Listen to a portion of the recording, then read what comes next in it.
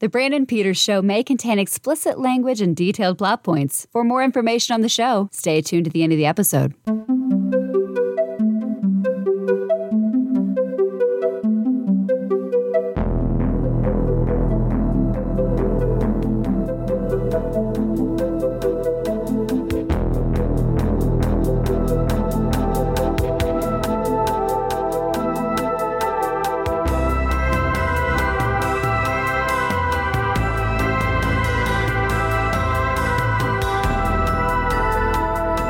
And now, here's Brandon. Hey everyone, welcome to PopCon Week on the Brandon Peters Show. This week is going to be my release of all my recordings live from PopCon Indy 2023. Another magnificent weekend put on by Carl Donager and Chris Keys. PopCon is near and dear to my heart, as Ming Chen of Comic Book Men fame would say over and over about the categories in the podcast awards, which we held on Friday night. Another success. Get your podcasts in on those. You could be all around the globe. We had videos from everywhere accepting, and we had people also in attendance doing such. Thank you to all those. Thank you who came to PopCon. Thank you to those who support PopCon or even like a picture from PopCon. Such a great celebration of pop culture with some of the best people I have ever met. Supportive, friendly, collaborative people. My first recording we're going to listen to here today, it wasn't supposed to happen. It was a last-minute fill. I had a cancellation on the podcast stage. I needed to do something. If you got to do something, you do it yourself. So I put on a 60 years of Doctor Who recording because there wasn't much in the way of Doctor Who going on there. I do make a mistake saying there's no Doctor Who guests at PopCon, but I slightly mistaken because James Marsters, who we all know as Spike on Buffy the Vampire Slayer, among other things, those other things being he was on Torchwood, which is a spinoff of Doctor Who. So I clarify my mistake here. But anyways, Geoff Arbuckle of Film Seizure, B-Movie Enema, and Monster Mondays, who you might remember was on my Holiday Gift Guide Blu-ray episode during the second year. I wasn't able to do one in year 3. He won an award for Film Seizure on Friday night, 2 awards. And I asked him, he's a Doctor Who fanatic just like me, and it'd be pretty something both of us could ease really into and talk about and just, hope people show up. And, well, they did. I was stunned. There were people who sat down, and a lot of people sometimes early in the morning are just resting. And then somebody showed up in a Tom Baker scarf. And I asked a woman, I said, hey, you here for this? She said, yes. She said she was bringing her daughter there and told her there'd be nothing for her there, and then saw that and said, yes, there is one thing for me there. So we got to all sit and share our love of Doctor Who. I was just overwhelmed with joy. My heart melted. I just couldn't believe it. We were all just sitting in a room. It was great. I really enjoyed this recording, and thank you to Geoff for taking part on it. We were stunned that we had an audience because it was so last minute, and we just didn't know. And there's a craving for Doctor Who at PopCon, which excites me. I'm very excited about it. But I'm quit rambling. It's been like 3 minutes. Get to the recording. So if you want to hear yourself like Cliff, thank you.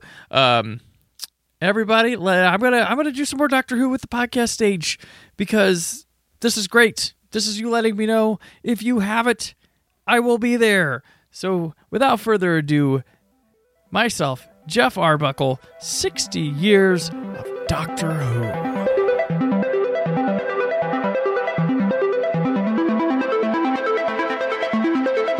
We're recording now. Official. The stage is hot. The mics are hot. Yep. Welcome to the podcast stage. I'm Brandon Peters. I'm your host for the weekend of the podcast stage.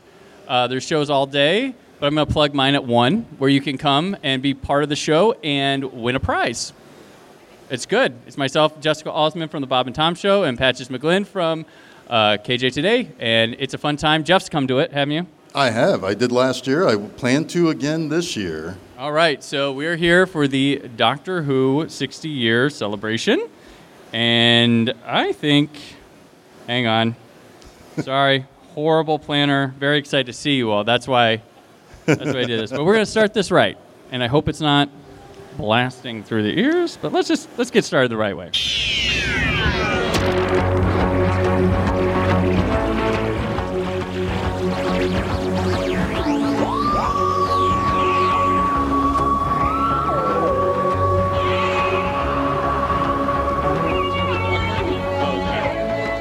Oh, it's yeah.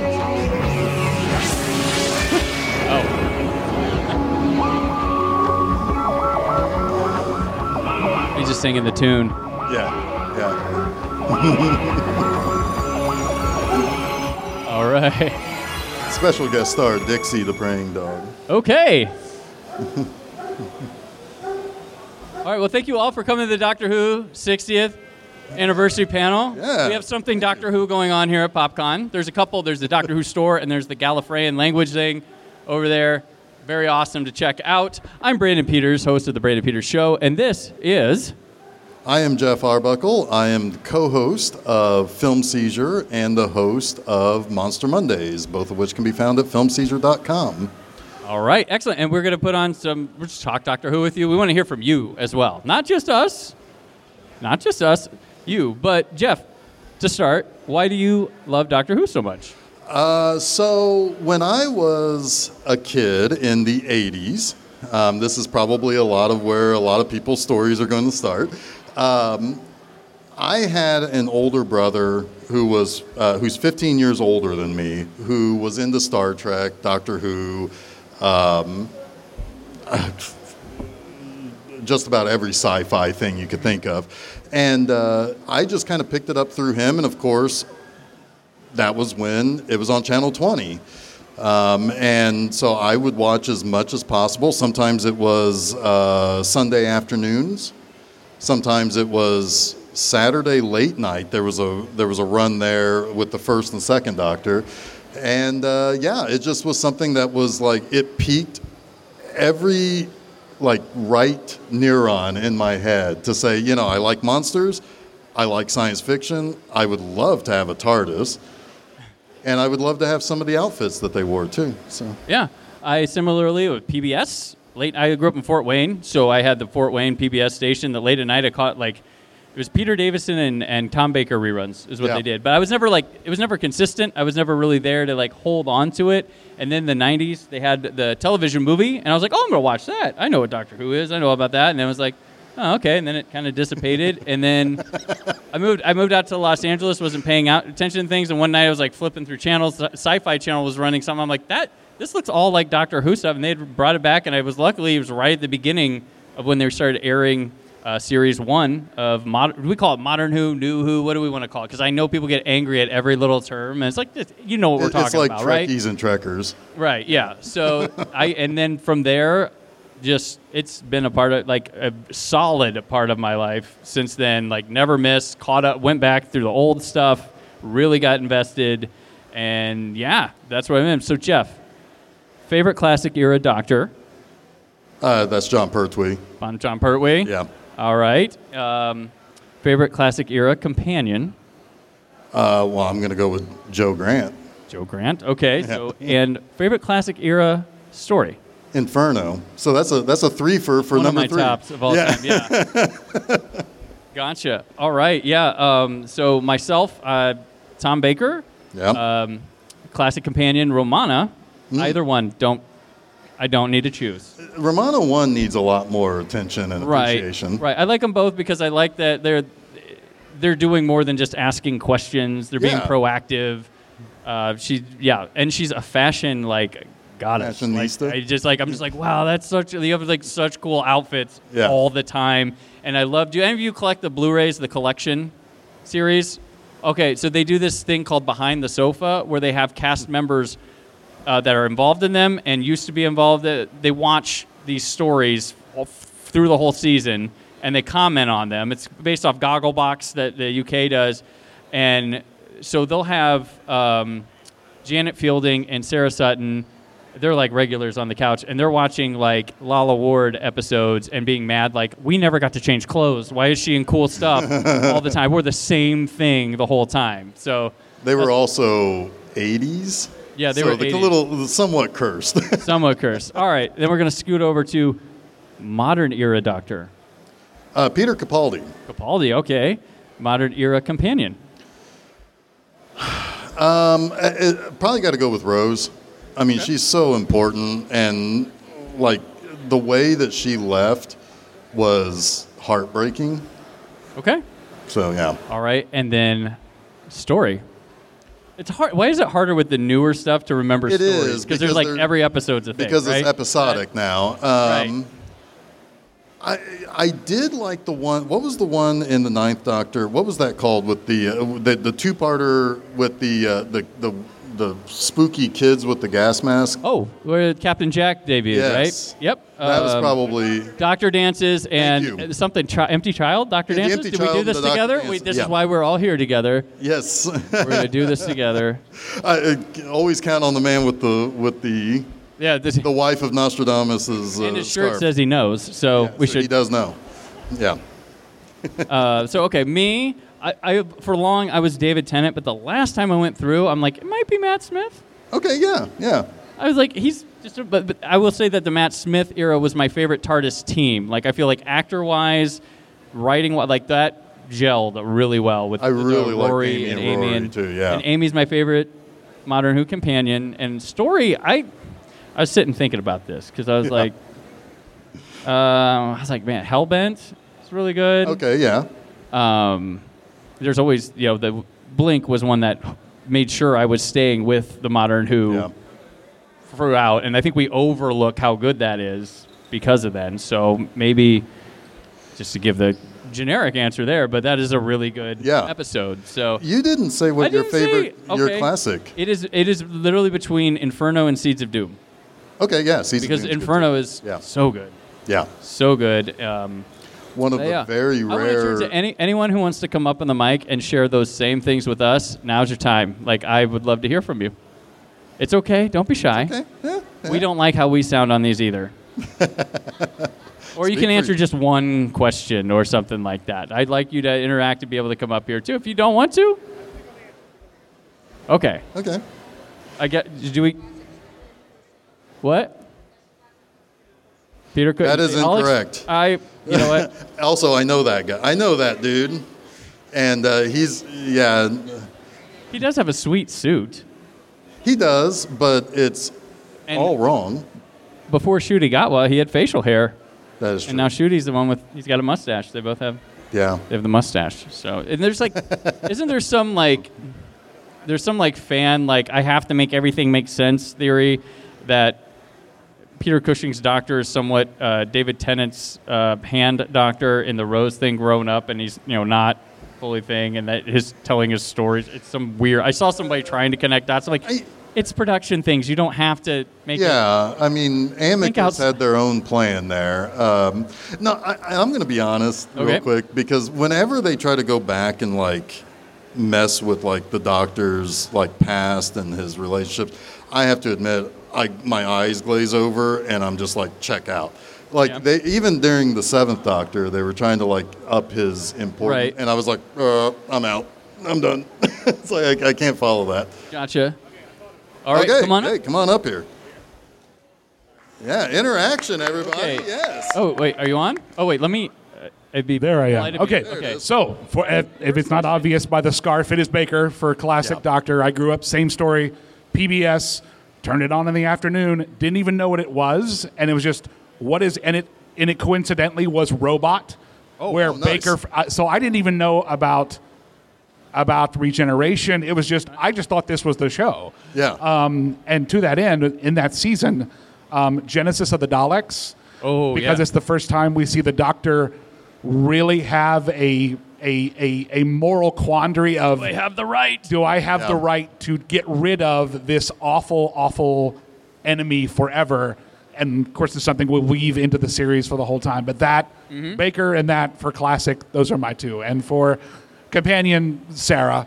I was in love with Sarah. Yeah. Absolutely. Oh, everybody, yeah. All right, what was your name, by the way? Cliff. My name is Cliff. Cliff, all right. For the people at home that weren't here at the PopCon. No, I do want to follow up on something there about that whole quandary with, the Genesis of the Daleks. It's like, one of the things that, as a kid, growing up a Doctor Who fan, of course, we got to know that there's obviously budgetary issues, right? But there are some real sci-fi going on here. So the writing had to step up, and classic era Star Trek had to do the same thing in some areas. So, it's like, that's why I really gravitated towards Who, was that it really had to be real sci-fi.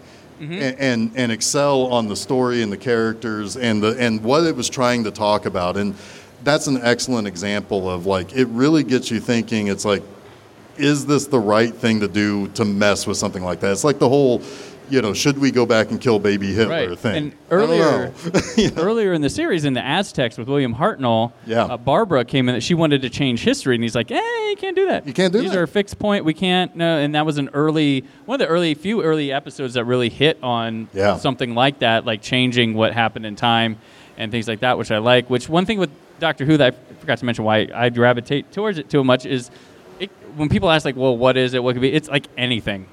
Like, it really could be. Like, it could be a horror show one week. It could be sci-fi. It could be a historical. It could be. There's, like, just toss it out and accept. See what you get, and you're gonna like something.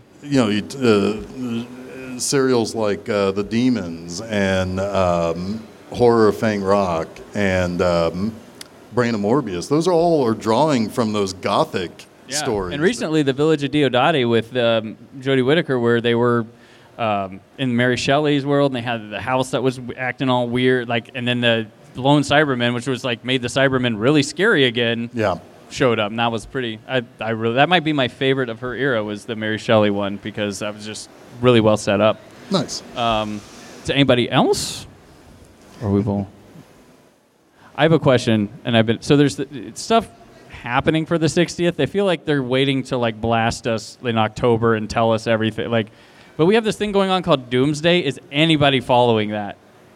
The Doom 'S, like, Doom belongs to Doomsday. They have this comedic actress as this character that's going through comics, going through all sorts of things, and it's like those little, like, when they're like, oh, you have to read this and go to this and this and that. I'm like, I'm lost. I'll let someone else figure that out. I don't know whether they tried to do that with Time Lord Victorious recently, and I think that was a test for this Doomsday thing. But it's woo. Like, I don't know anything about that. I mean, admittedly, the first thing I thought of was Superman. Yeah, unfortunately.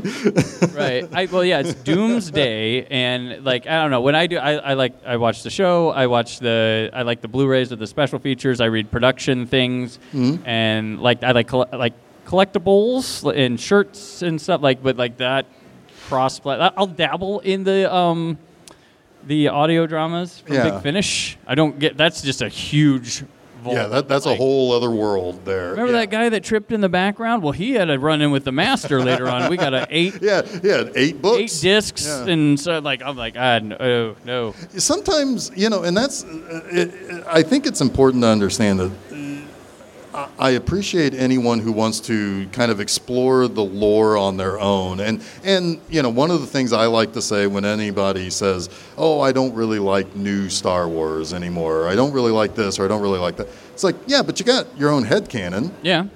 And it can be however personal or great that you want, but that doesn't also mean that it's going to be picked up by everyone and become really important or whatever, But that's, I applaud people who do want to get that deep and spend their lives. They can do it, yeah. Yeah, like, anybody who runs a wiki, it's like, wow. Well, yeah. There's, like, detailed plots, and I'm like, you didn't need to put that they sneezed. That wasn't important. I didn't need to know that, just off camera their little Starbucks cup was right. Yeah. Another 60th anniversary. This is, like, one of my wheelhouses. Big. Anybody big into missing episodes? Oh yeah. I don't think we're getting anything returned. I do have some nice sources on those things. There are out there, but I don't think anything's going to come up as much as we want it to. For the past 35 years, sometimes that's been a wild goose chase, too. It's been like it's a mad world. Everybody is scrambling from one country to another and trying to find stuff. And it's. But one thing I like that they do is the animations. So they animate. We have the audio for those from people who somehow in the 60s, plugged their tape recorders into TVs or put a mic up to them and have the audios. And I love that they do the animations. And with the animations, for the people who don't like, it's cartoons. I'm like, oh, come on. And there's not a lot of money to put in this because it's a niche thing. Yeah. And the fact that they do it, but they do if they have them, they have the telesnap reconstructions, so you can watch pictures. Because this guy, he used to get paid to go, and they didn't have demo. You couldn't give a demo reel of yourself to somebody, but he'd take pictures of the screen throughout an episode. And an actor would be like, I was on Doctor Who. This is me in Doctor Who. You have no idea how my acting is, but that's me in Doctor Who. I was on, so they have those, and this team, Loose Cannon, and I think they get hired out to do these on the Blu-rays and stuff, put them together so you can watch them like a slideshow type thing, and they add little animation stuff, and I love that stuff. Yeah, I don't know if I should admit this, but about 10 or 12 years ago, I ended up, there used to be a site called iOffer. I don't know if anybody remembers that, but you could get some like legitimate bootleg stuff on there. But anyway, somebody for like 60 or $80 said, here's the entirety of classic Doctor Who. And I'm like, sold? And I went through all of them. Yeah. So there were some where I'm just, it's like, what was Planet 4, I think is one of like the first Doctor ones. Right, yep. It's like there's an introduction from the guy who played Ian, and then it goes just to a slideshow with audio. And I'm like, this is great. Yeah. I know something that at least 80% of other people aren't going to know anything about. It's like I can actually hear what happened, and not just there's like read a wiki page. Random companies that get interviews with these stars that think they're doing it for something more professional. Like, no, it's for bootleg stuff. Right. For bootleg, and there's apparently there was a Michael Craze intro that he played Ben from Ben and Polly in the 60s, and there was word that the Smugglers was found. I think it was the Smugglers, and he recorded an intro about it being found and everything, and then they're like, oh, I gotta go back. And so there's one of him saying it was found, and there's one of him being like, still lost, but enjoy this reconstruction. So yeah. Was that Ben and Polly's first? That was their first one after War Games, so that was the one after they snuck onto the TARDIS. And that one's rumored to be getting animated after Underwater Menace. Oh, cool. So there's 3 of them that are rumored. So Underwater Menace was rumored, confirmed. Smugglers, though, it might have got mixed up because they're coloring some clips that exist from it for a Missing Believe Wiped event. So that might have got accidentally put with the animation. Yeah. But that was rumored to be animated. And the Celestial Toymaker, I don't know if that's because of the 60th anniversary, who the villain might be thing, but there's rumor that that's being animated as well. Yeah, I do like the animations. I don't know if I'd feel great about them being colorized. It's like a test. There's somebody. There's a Twitter account that animates, or they actually at Gallifrey 1 a couple years ago they showed one of the episodes of Dalek's Master Plan fully colored. Yeah. For things, and it's a cool thing to see because if they would have had the money, they'd have shot it in color. Color was available back then, but Doctor Who was a cheapie till they and luckily. The Pertwee's first season was we'll do this for one more year, throw it in color, see what happens, and that saved the show. That's one of the pivotal moments of the show is Pertwee's first season. Yeah, that saved the show. Ran for a long time after that. Plus, it's shot on film. Mm-hmm. It's a lot more location work. The Underwater Menace. That's the macro, right? That is the Macro Terror.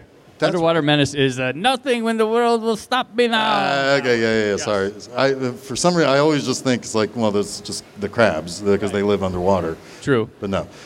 So also, for modern series stuff, there's a Blu-ray coming out. In the U.S., it's a complete series, so you got to buy everything for like $200. But in the U.K., they're doing 1 through 4 because they've remastered series 1 through 4 because those were shot on SD. So they...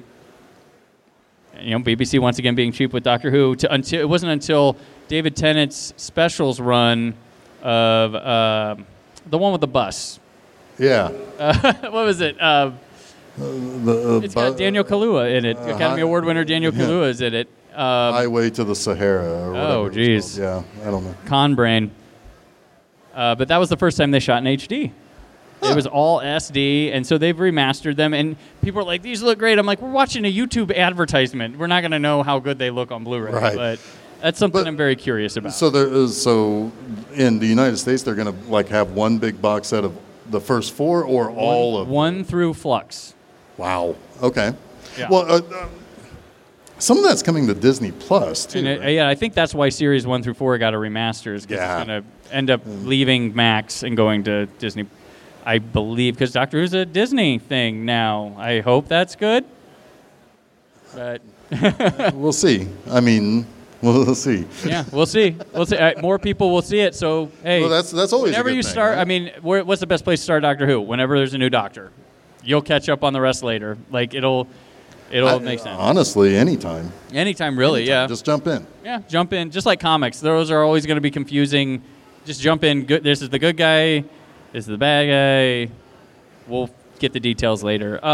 So I want to go with, before we go on the 60th anniversary, you want to talk about past celebrations they've done? Yes.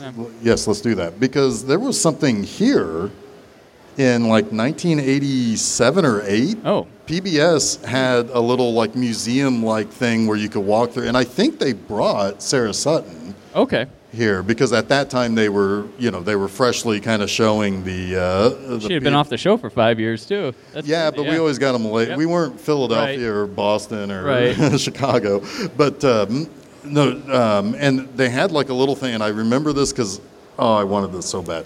You walked in through what looked like the TARDIS, and they had like a portion of the classic console. Now, I know that there's a whole set design thing nowadays, and it's like every Doctor has their own personal look. Give me that white thing with the weird circles. Yeah. Yep. And just the plainness of it just captured my imagination because it could, it's like... Well, remember Tom Baker's had that, like, pool, and then it had, like, the stairs, the big stairs, and his alternate TARDIS room was awesome. Yeah, the wood panel. That was really cool. Yeah. Season 14. Yeah. Yeah. But they had like and they had like switches and lights and stuff, and so like you could go in and kind of play with this portion of the thing, and then from there on you moved on, and it had like costumes and props and a Dalek and Cybermen heads. Oh, that's very cool. So that was probably around 87 or 88, just kind of keying in on like the 25th. Right. The first one though was the 3 Doctors. Yes. That was it to celebrate. It was done early. The cover of that. Yeah, the 3 Doctors, where they brought back. Well, William Hartnell was in poor health, so his is on like. They shot it in like his house in the garden, and he appears on a TV in the background, and it's mainly Pertwee and Troughton. Just going at it. Just hating on each other. It's good stuff. And then Omega, the villain, is introduced in that one. He comes back during... the 20th anniversary. He kicks off season 20. Yeah, he was in the 5th Doctor, yeah. Which that was that's my... Yeah, so 3 Doctors, brings them all together. First time you've had a multi-Doctor story. Very cool. And then we have the 5 Doctors, which that's a pretty good one. I like the 5 Doctors. I do it's too. It's a weird one because Tom Baker did not want to come back for it, so they used footage from Shada, which was the canceled. Yep. Because there was a strike. Yeah, we know about strikes nowadays, right? Right. So the UK shoots Shada, a lot of it, or like about half of it, and then cancels it, and then when they pick up production, they just shelve it. Yeah. And it's a pretty good story. It is a really good story. One that's so good, they've redone it a billion times. The first time... audios, there's cartoons. In the 90s, there was a tape that was piecing it all together. With the Tom Baker interludes in between are golden. Yeah. Anytime you get Tom Baker... Yeah. Anytime you get Tom Baker on there, because I remember they also had those sets of like the 3rd Doctor era, the 4th Doctor era, and it was just Tom Baker watching clips that he does not know what the clip is from each serial. Yes, and he's laughing. Yeah, and he's like telling stories, and they all ended with, then we went to the pub and had a good time. Yeah, there's a lot of pub deals going on. Well, I got cast because I went to the pub, and this guy was like, wow. But so they take Tom Baker, and the best thing is, the publicity, he wouldn't even go to the publicity shoot. Like, so that they have, they're with Tom Baker, but they're with a wax Tom Baker. If you ever see the 5 Doctors, it's a wax. Unsettling. Is it Madame Truffant? Because if you ever watch the end of a UK recording, I love. So One of the things on the Blu-rays I go to is Trails and Continuity. Yeah. Because they have these things like Doctor Who will be back next week at 5 p.m. And they'll have this like weird production shot that looks weird. It's just like Tom Baker, like they're trying to advertise for next week. But there's this Madame Trufant's House of Wax thing that they do. But they pulled the Tom Baker one from that, and they're all posing with it, all 5 of them, with Bessie and all this stuff. And he's like, it's this wax figure, and it's just bizarre. I think Troughton and Pertwee are like actually messing with, like moving the arms around, and so they're having a grand old time with that thing. He was probably the Doctor Who Shatner for a while. He changed, but like the conventions, he wouldn't be. His room had to be in a different room than the other doctors in the '80s. Like he needed, he wouldn't do a panel with them, with Davison or Troughton or any of those guys. Like he was, I mean, and some of that is kind of unfortunate because he missed out on like his prime time, like, you know, but the stories about how, you know, like the way he would treat, like, especially like kids, right? How he would, like, you know, be in costume. Yeah, he took it serious. Yeah, and like he didn't want anybody, you know, any kids to see the Doctor drinking or smoking and all of that. That's class act. That's good to say. And with, you know, 5 Doctors season 20, that season also brought back the Brigadier for a bit. And the Black Guardian trilogy is in there, and Turlough is new, and Chameleon gets forgotten. But now the 5 Doctors is fun stuff. They're redoing the CG for the upcoming Blu-ray once more for it. Nice. So every time there's an anniversary, there's a new cut of the 5 Doctors. Right. For some reason. Season 25, which we touched on, is the next time they celebrated an anniversary with that whole... with Remembrance of the Daleks and Silver Nemesis. They kind of got into a 25th anniversary within a season. Do we talk about the 30th? Dimensions in Time. Has anybody seen Dimensions in Time? Go to YouTube and cringe your faces off. It's bad. It's real bad. So it's all done for like it's kind of like a comedy relief thing. Yeah. But it was supposed to be this big deal. There was going to be a big movie production. It halted a movie production. There's this script called The Dark Dimension that was supposed to, that whittles down into not having money and being a part of a comedy 2-night comedy special in 3D on television. And it's mixed with, is it the EastEnders they mix with or Coronation Street? I can't remember. One of the soaps. One of the soaps, yeah. And there's Tom Baker looking weird, speaking into a microphone, be like, "Look out, everybody, look out." Oh. Yeah. And then it's doctors. It brings back the Ronnie. And the first 2 doctors are captured, but she shows floating heads of them in her thing. Yeah. So then it's just, I think it is Coronation Street. That's why they're on the street the whole time, walking as the doctors change and the companions change because I don't know why. And they're mix and match. And they're mixing with EastEnders cast members. And it's like, what do you, like, how long, did this take a day? It's weird and it's bad. It's like probably is it the biggest embarrassment in the Doctor because Who the Rowan Atkinson and Richard E. Grant one is funny. Way better. Yeah, that is way better. What was that? The Death Comes to Time, or is it Death Comes to Time, or Curse of the Fatal Death? Curse of the Fatal Death. That's a far better one. Watch that one instead. Yeah, Curse of the Fatal Death's got a lot of celebrities. It's pretty funny. And the first time that there was a lady doctor. Yes, Joanna Lumley. Yep. That was Yep. Okay, and then we move on to 2003, right before you get an announcement that it's going back in production. But we had the Scream of the Shalka. Anybody seen the Scream of the Shalka? With the forgotten about 9th Doctor, played by Richard E. Grant. Yeah. It was an animated web series, 4 parts, and he looks like Dracula, the Doctor. Yeah, he does. He's got like sunken in cheeks and. Yeah, he looks like Richard E. Grant, but Richard E. Grant looks like a Dracula too. Yeah, he was announced. It was announced like he was the official 9th Doctor. This is what they're doing, and it's interesting. It's not awful. It's just animation's kind of past its time, so it can be watch it in segments. But it's all right. There was also like rumors of like Bill Nighy would be the 9th Doctor. I remember like there was a lot of like going into until we actually finally saw it. Yeah. There was a lot of talk and a lot of buzz. And it was like the first time I ever remember real buzz around Doctor Who, even bigger than the TV movie. Yeah. Yeah. And which is hit or miss. I understand some people may or may not want to talk about the TV movie. So when the TV movie, when he says the line, that everybody hates, where he's like, I'm half human on my mother's side. And people are like, oh, no. I'm like, he's joking. It's a joke. It's like, joke. I'm half something on my mother's side. Like, he's joking. He's like joking, he's right? He just you talked about headcanon. Yeah, right. Or he's he's like cosplaying as Mr. Spock or something. Yeah, like he's like, oh, I'm half Irish on my mother's side. Like it's a human joke he picked up and is saying. That's what I. But there's a lot of stuff with when Sophie Aldred joins in season 25. End of 24, going into 25. The way they start writing a companion and with her. And then this TV movie inform a lot of what goes on in the modern series. There's a lot of stuff. Like they don't get credit for that. I mean, sometimes they do, but like they don't get credit for paving the way. They're making mistakes that they wouldn't make here in the other one. But they are like there's a lot of Rose in Ace. Yeah. And there's a lot of the Dr. Rose in Grace and the Doctor in the movie. And there's a lot of they're figuring stuff out. But like those things were planted there. I want to kick this out to the audience here. Raise your hand. How do you guys feel about the Doctor being a romantic character? If you like that, raise your hand. Despite age differences, it's okay. It's Doctor Who. Okay, so yeah. a lot of no's, a couple of yeses.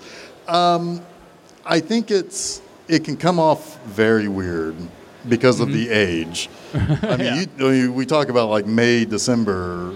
This is like May and December of another century. Right, yeah. This is hundreds of years. And some of those, and some of the companions are very specifically young. Yeah. And that when you mentioned that about Ace, that was like, okay, wait. Well, no, I think the romantic stuff wasn't there. I was mentioning Ace because of like background and trying to do more than just hand things over. And they were developing a backstory with Ace and challenging her personally, whereas you would see Rose get challenged on like Father's Day and seeing the Earth blow up right away. Yeah, that was her first. Like that's the kind of stuff I loved when it came back with Russell T. The next one, End of the World. Oh, all right, let's just go for it. But. Well, and there is something. I mean, there is something to struggle with that concept too, right? It's like she's in a time where it's like everybody she ever knew and loved is dead. Yeah. I mean, like there's nothing left of her life, and that's another great sci-fi concept, right? It's like time travel is great. Living forever, I personally don't want to, but that's the reason why, is because it's like you have to suffer a lot of loss in order to be able to, so that's that's another good episode and a good thing to think about in the show. There's a lot. That's why I love when it goes there, it makes you think. And like I like a good just monster romp myself, but that's the thing about Doctor Who. Like I said, it's anything every week, and like, oh, we're gonna get deep this week. And I enjoy it, and it's not afraid to get emotional. It's not afraid to be weird.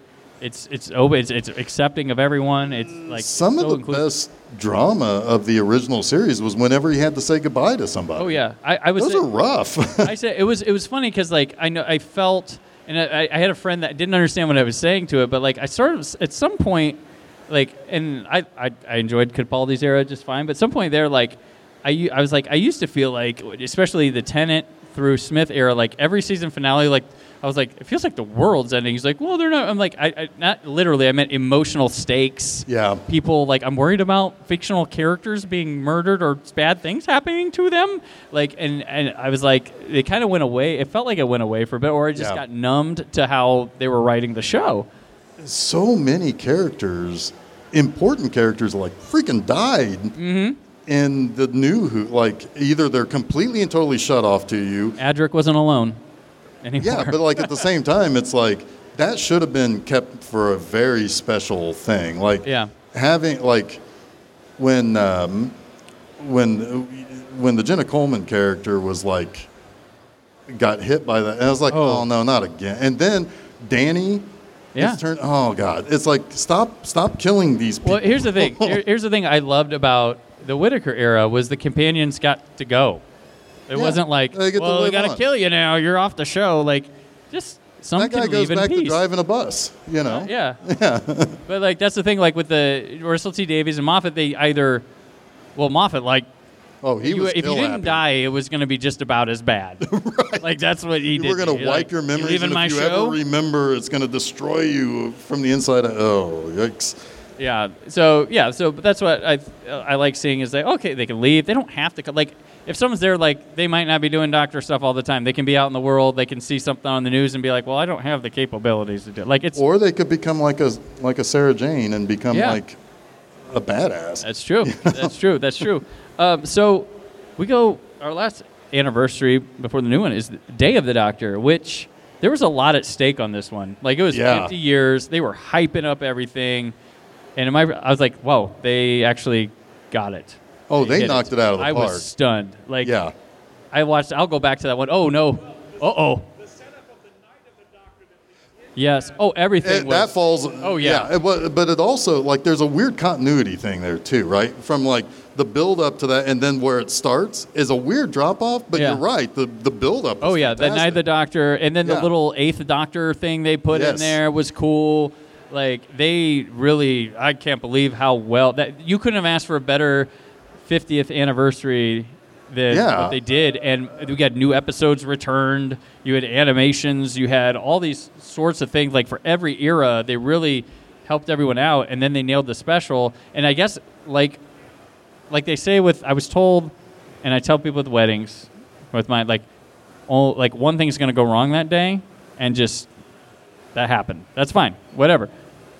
My wedding went smoothly, and then I got the photos back.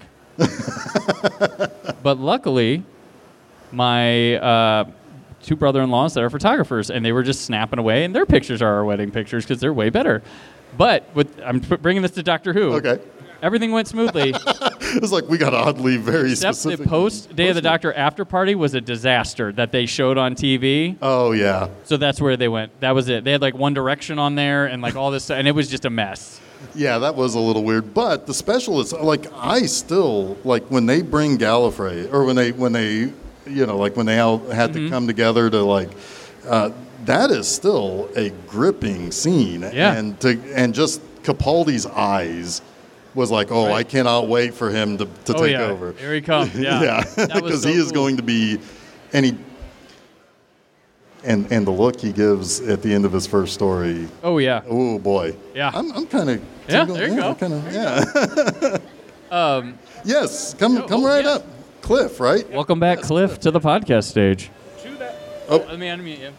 To that end, do you think we lose a lot by finding out who the next Doctor is in press releases and videos, as opposed to because can you imagine if we had not known about Capaldi at all until that moment?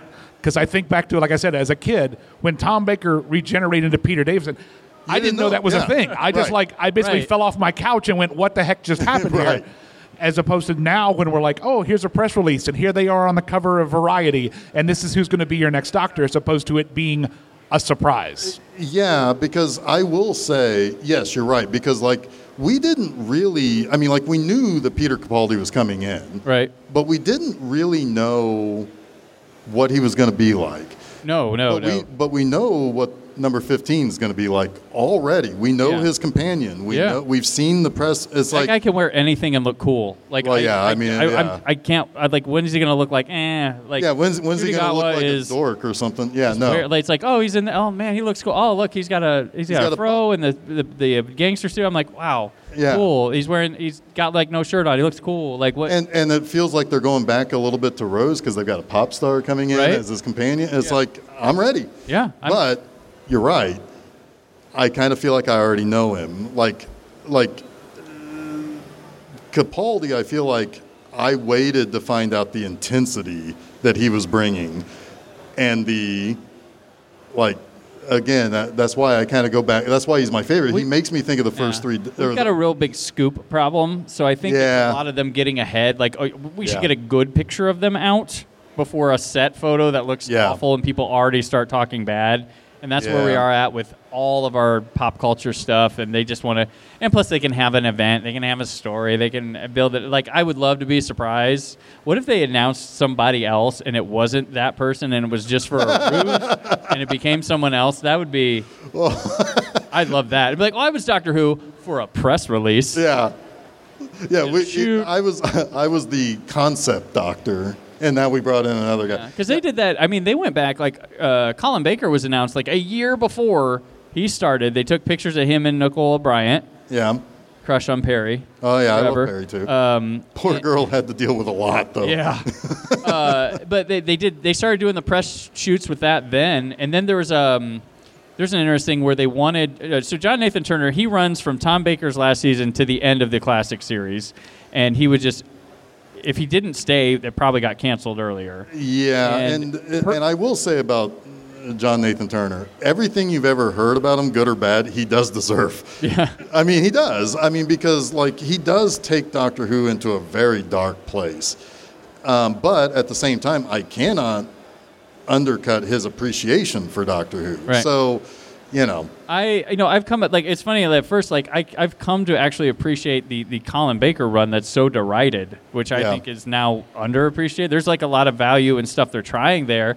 It's not perfect. The Cyberman episode is scary. The which one? The Cyberman one is scary. The Cyberman and the Vengeance on Varos is like a really like a reality TV allegory stuff, like way prescient. before that was happening.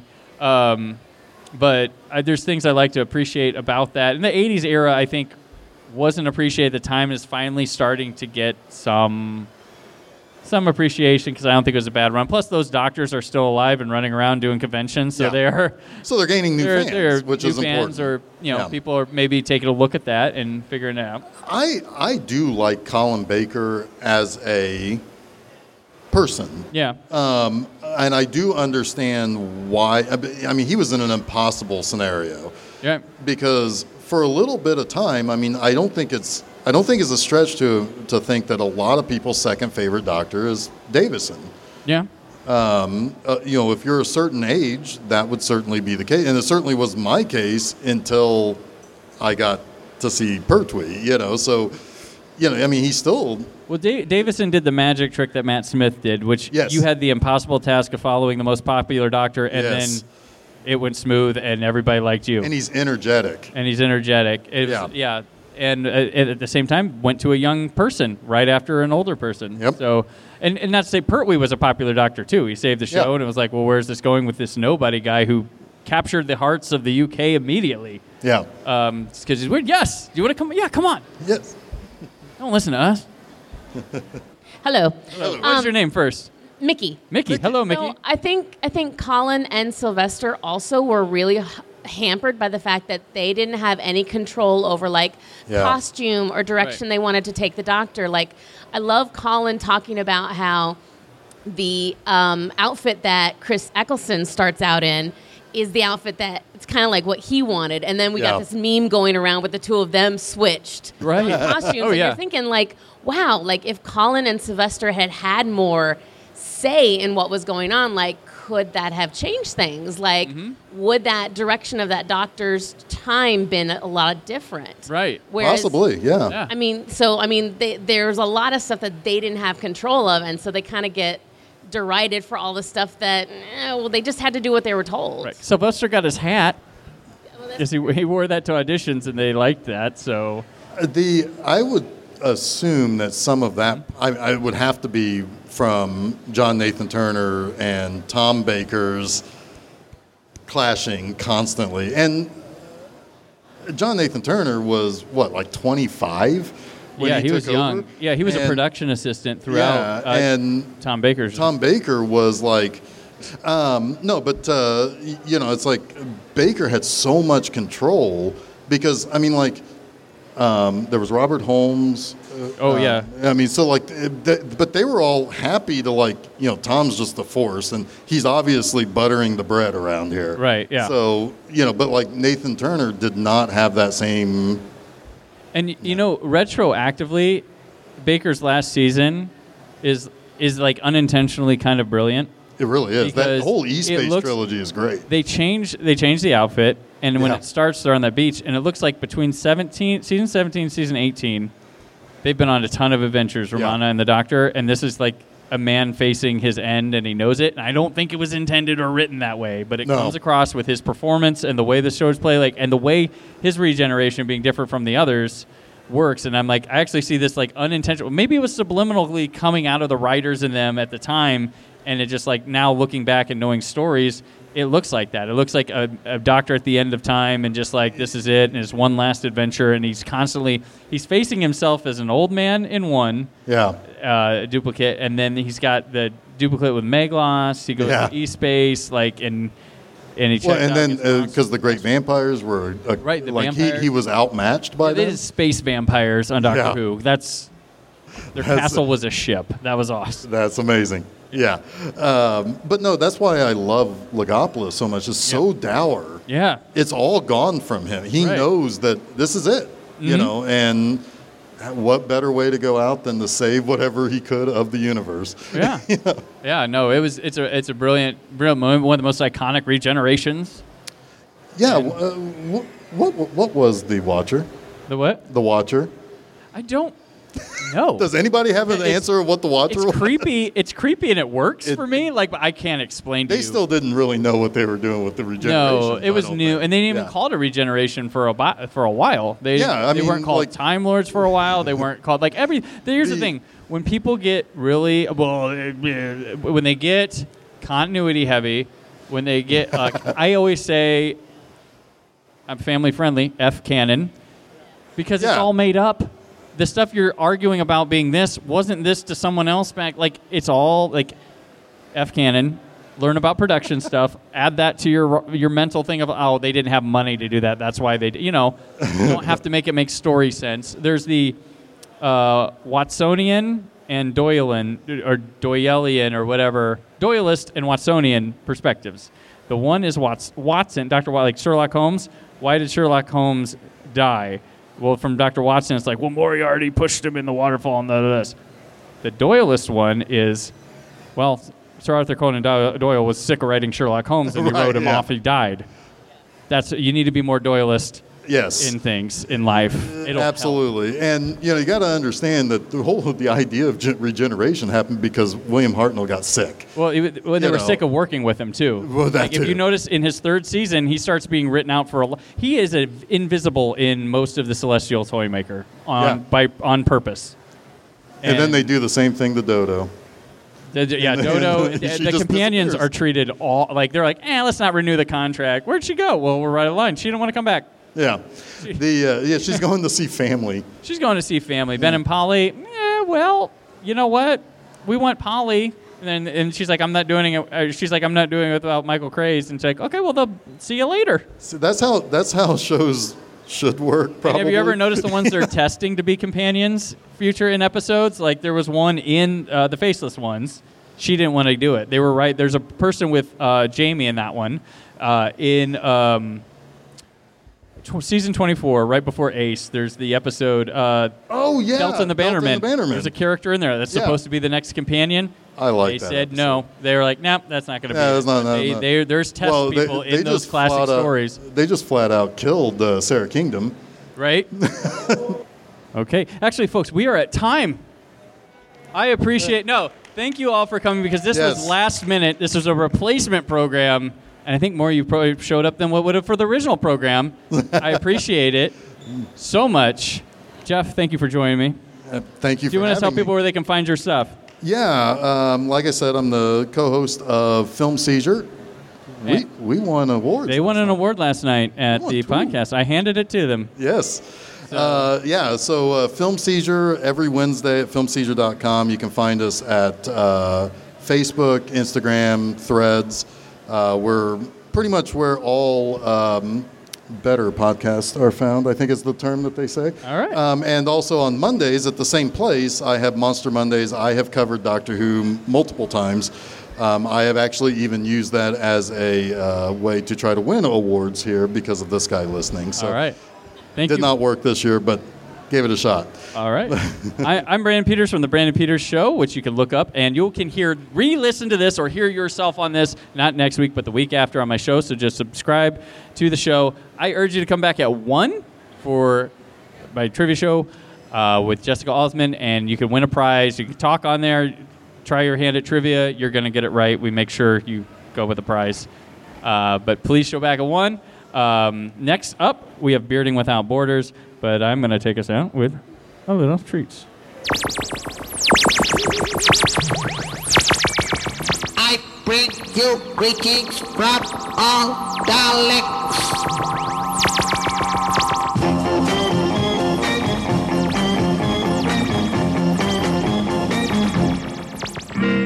I'm gonna spend my Christmas with a Dalek and hug him underneath the mistletoe. And if he's very nice, I'll feed him sugar spice and hang a Christmas stocking from his big left toe. Thank you for listening. The Brandon Peters Show is a Creative Zombie Studios production. Produced by Brad Shoemaker and Brandon Peters. Written and edited by Brandon Peters. Announcer vocals by Jessica Alsman. Theme song by Metavari. Web design and show art by Brad Shoemaker with Brandon Peters.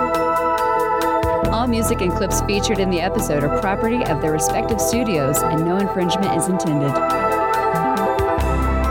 Additional information on this and other episodes at BrandonPetersShow.com. For any inquiries, press opportunities, or sponsorship, contact mail at BrandonPetersShow.com. The show is available on Apple Music, Spotify, or anywhere podcasts are found.